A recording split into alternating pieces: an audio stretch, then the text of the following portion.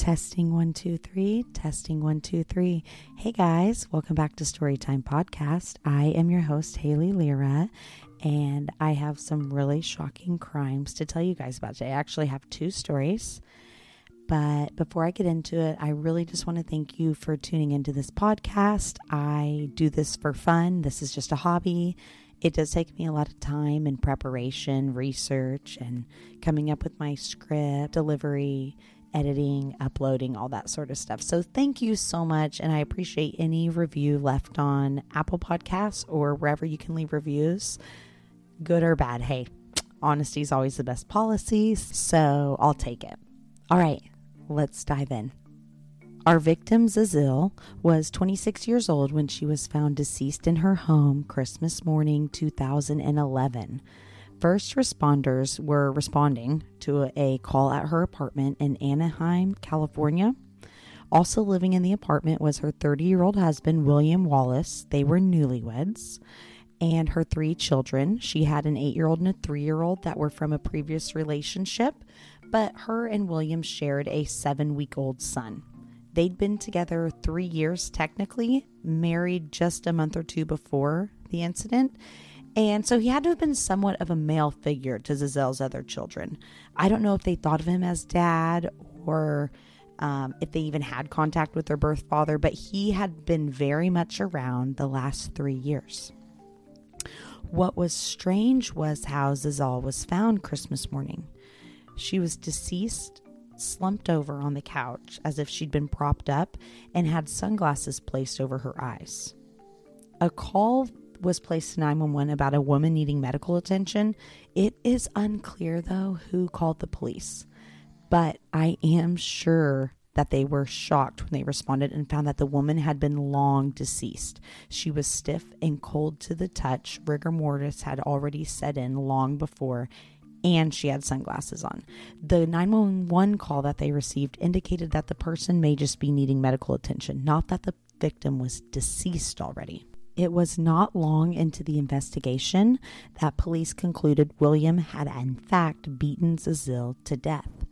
According to the Orange County Register, William had said he was defending himself from her and her death was actually an accident. See, William and Zazil had a tumultuous relationship. In fact, they did not get married until a month, almost 2 months before her death, because William had a history of beating her.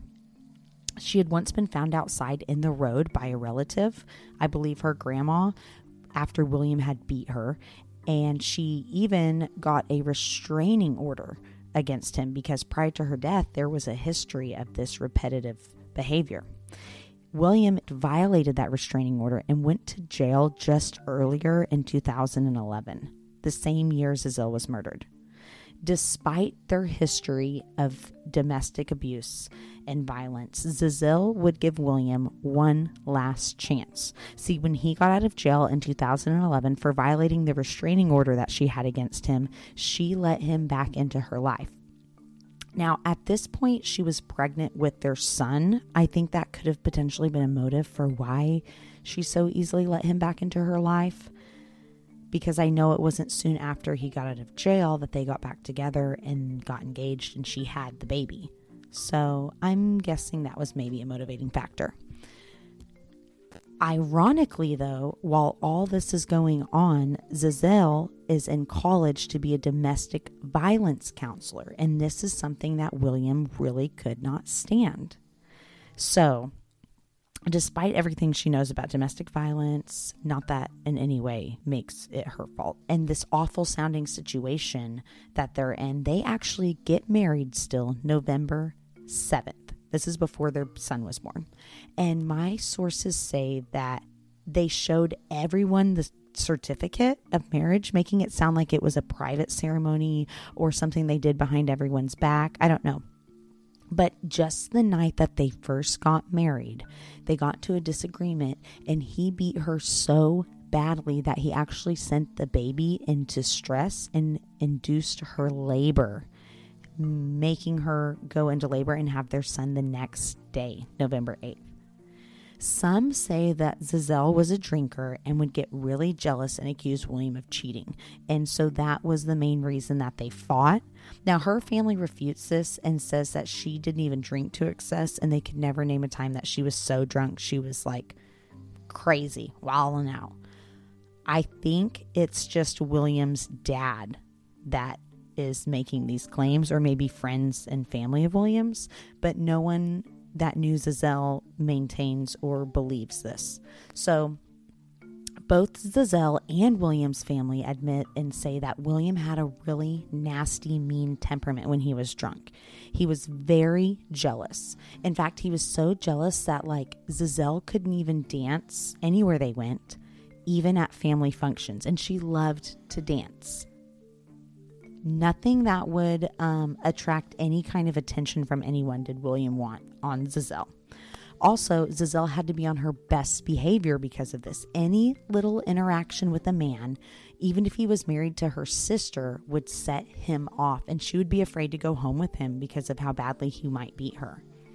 A month before her death at Thanksgiving, Giselle's brother-in-law, married to her sister, showed Giselle something on his cell phone, and just this small, measly interaction sent William into a rage, and Giselle was afraid to go home with him.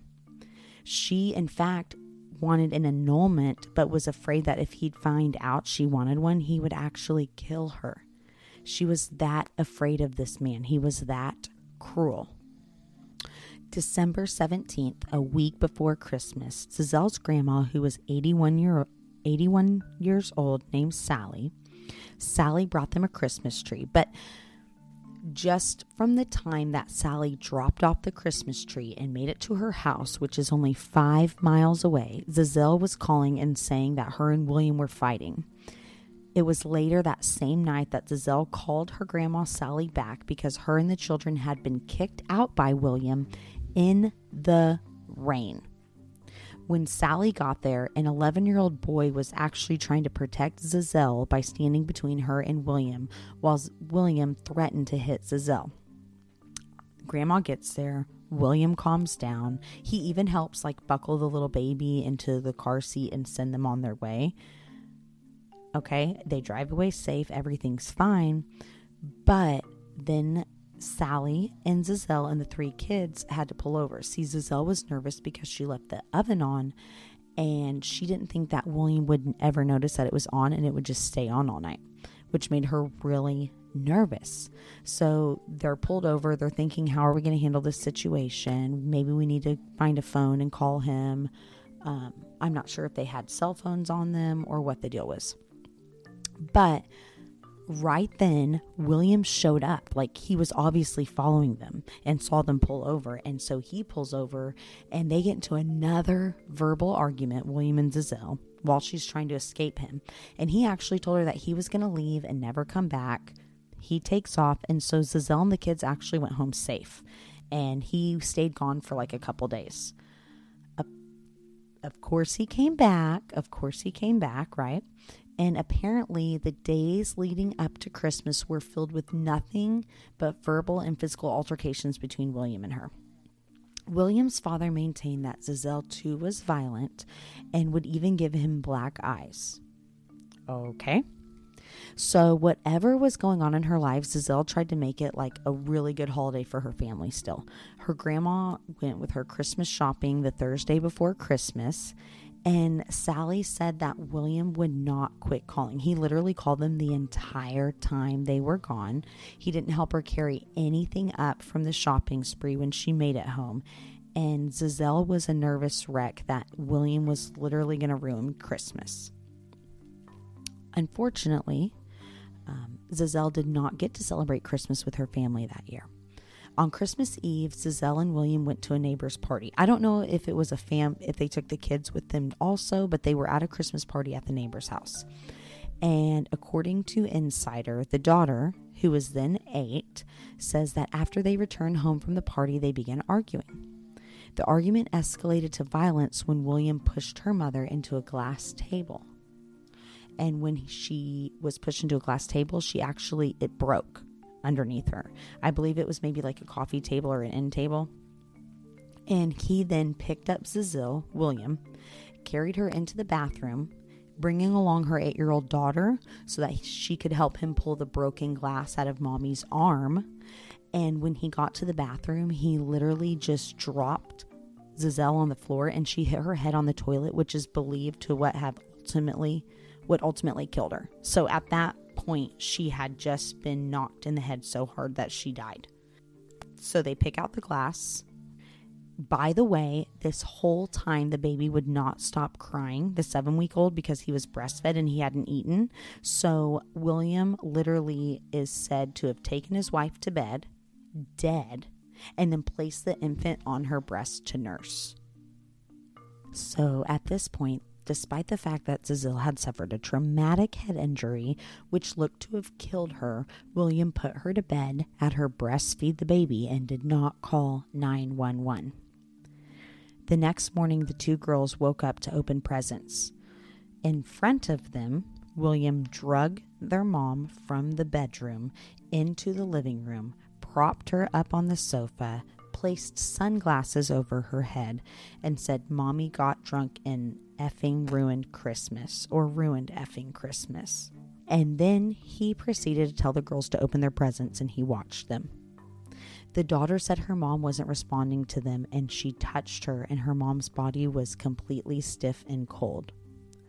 So I'm not sure how. This is not very clear in the reports or news coverage, but maybe the 8-year-old called her family or talked to them that morning because it was Christmas, and then told them that, her mom was unconscious, or maybe William told them that Zazelle was unconscious, and they insisted and begged that somebody call the paramedics. So either he did or the daughter did, but regardless, that is how the paramedics got notified and found Zazille propped up on the sofa dead with sunglasses on.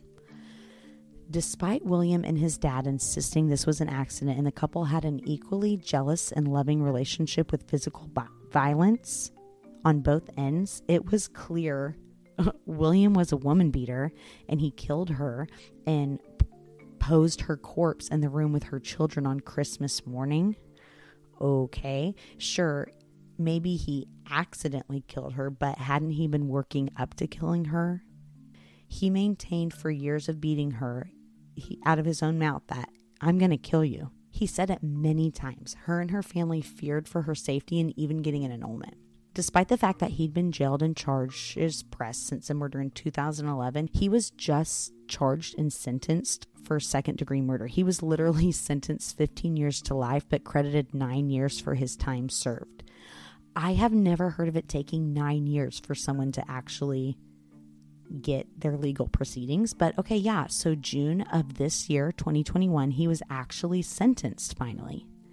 My sympathies for Zazille's children and her family. This was a tragedy. I will have more information pertaining to this story on Storytime Slayer's social media, Facebook, and I am going to move on to the next story today. Just to warn you, this story is rather shocking and dark and unfortunate. There is some audio footage I'm going to play for you guys to kind of listen to the mother speak, and it is shocking and it is upsetting. So I just want to leave you with that. Let's get started. During a routine eviction March of 2015, while deputies were searching the home of 36-year-old Michelle Blair. Okay, so basically it was a deputies eviction team, not actual investigators, and they are just there clearing out all this lady's shit because she ain't paid her rent in like 5 months, and they made a really wild find. In her deep freezer were 2 deceased children, and yes, they were her own children, and they had been in there as long as 2 years and 3 years. Before this, Michelle had made herself seem like a really loving and caring mom to 4 children. But she was actually a violent person who was abusive and had killed 2 of her children years prior. According to one of her surviving children, the 9-year-old brother, Stephen Barry Jr., died at the hands of her mother, August 30th, 2012. It was from Michelle torturing him for 2 weeks. She had tied him up and continued to throw hot water on him, like scalding hot water on him, and beat him with a stick for 2 weeks. Now, the mother said that she didn't mean to kill him, but she also had no regrets killing him. She ultimately tied a belt around his neck and put a bag over his head. So I don't know what she means when she says she unknowingly killed him, but also was fine with the fact that she killed him. She really didn't care. She seemed proud of it. Now, the same sibling said that her sister, Stoney Blair, was almost 13 years old on May 25th, 2013. This is 9 months following the death of her first son, Stephen Barry, the 9-year-old. Her mom actually strangled Stoney with a t-shirt and suffocated her with a plastic bag as well. Now, it was the sister Blair who was forced to put her dead sister's body in the deep freezer on top of her brother, Stephen. Before Michelle killed Stoney, Michelle had actually starved her for weeks, only allowing her 1 meal of oatmeal a day. So she got 1 oatmeal packet a day as a meal. This took place in Detroit, Michigan, and they don't have the death penalty there, which is really unfortunate. Blair was arrested and charged with 4 counts of first-degree child abuse and committing first-degree child abuse in the presence of another minor. Remember, she had 2 other kids that were present in the home when these took place. All charges that she was given carry a life sentence. So she had a $1 million bond, and obviously she wasn't going anywhere because she couldn't even pay her rent. The bodies had been frozen for so long they actually took 3 days to thaw for a medical examination. Both deaths were ruled as a homicide and blunt force trauma. Stephen's multiple burns also attributed to his death from her throwing scalding hot water on him. Both children had different fathers. Alexander J. Dorsey was father to 12-year-old Stoney, and he'd actually been forbidden from seeing his daughter due to him owing almost $40,000 in child support. And if he called Michelle or the other kids gave him the runaround, like, she's not here, she's not talking, whatever, you can't talk to her, stuff like that. Now, Stephen Barry, the father of Stephen Barry Jr., has refuted to make any comments publicly. He apparently owed like $11,000 in child support and had been in and out of prison over the years for unrelated crimes. So that is how this went unnoticed by both the children's fathers. Now, Michelle had said in court during her trials that they were basically absentee fathers, that they were no support, that half of this was their fault because she had nobody to help her, blah, blah, blah, blah, blah. That's how it went unnoticed by them. She says they were deadbeats. They said they weren't allowed to be in their kids' lives, yada, yada. So how did it go unnoticed by everybody else? Well, in 2002 and 2005, CPS got involved due to claims of abuse. But the allegations were unsustained, and she kept custody. So I guess they did get involved for a minute, but she was able to shoo them off. I'm not sure how or any of the details around that. Michelle's oldest child said that she had been pulled out of school in the 8th grade, and that's how it went unnoticed by the school. There is no system in place when a student is withdrawn in the state of Michigan. So, like, for all they know, you moved, you're homeschooling, and that's it. You don't have to register with them to homeschool either. So once you're withdrawn, you could be doing whatever. Neighbors were totally shocked by this crime because they described Michelle as like a really loving homeschooling mom. But not only did she kill 2 of her children, her surviving children had many marks and scars indicating a life of abuse and punishment from her. Her teenager had a cut on her eye and a missing tooth from being struck with a 2x4 and a curling iron. The 8-year-old surviving child had 25 scars on his back, which looked to have been from an extension cord, actually. During her trial, Michelle confessed to everything. She had no regrets. She blamed the dads for not being there for their children and that she was angry and they deserved their punishment because they were being punished for molesting their sibling, her youngest son. I doubt that's true, but it's no excuse for this behavior. And according to the Detroit News, Michelle said if given the chance to kill Stoney, she would, because she had no regrets. Stoney was raping her son and supposedly doing really mentally abusive, foul things to him. For instance, making him drink menstrual blood from a pad.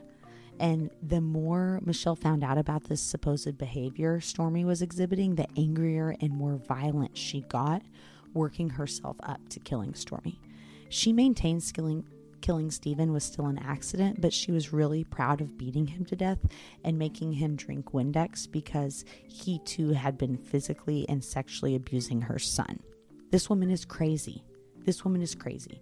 Due to how long the original clip of this confession from Michelle in court and her saying these awful things, I'm just going to play a few bits and pieces for you.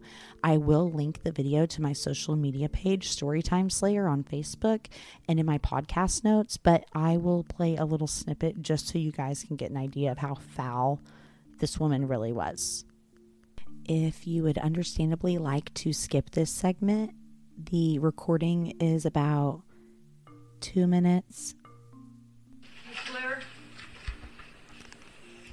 what did you do to Stoney Blair that makes you guilty of premeditated murder? She raped my son. I intentionally killed her. How did you do that? I repeatedly punched her. My son, I told him to tell me every single thing that she did to him. So as she was telling me, he was telling me more and more things that she did.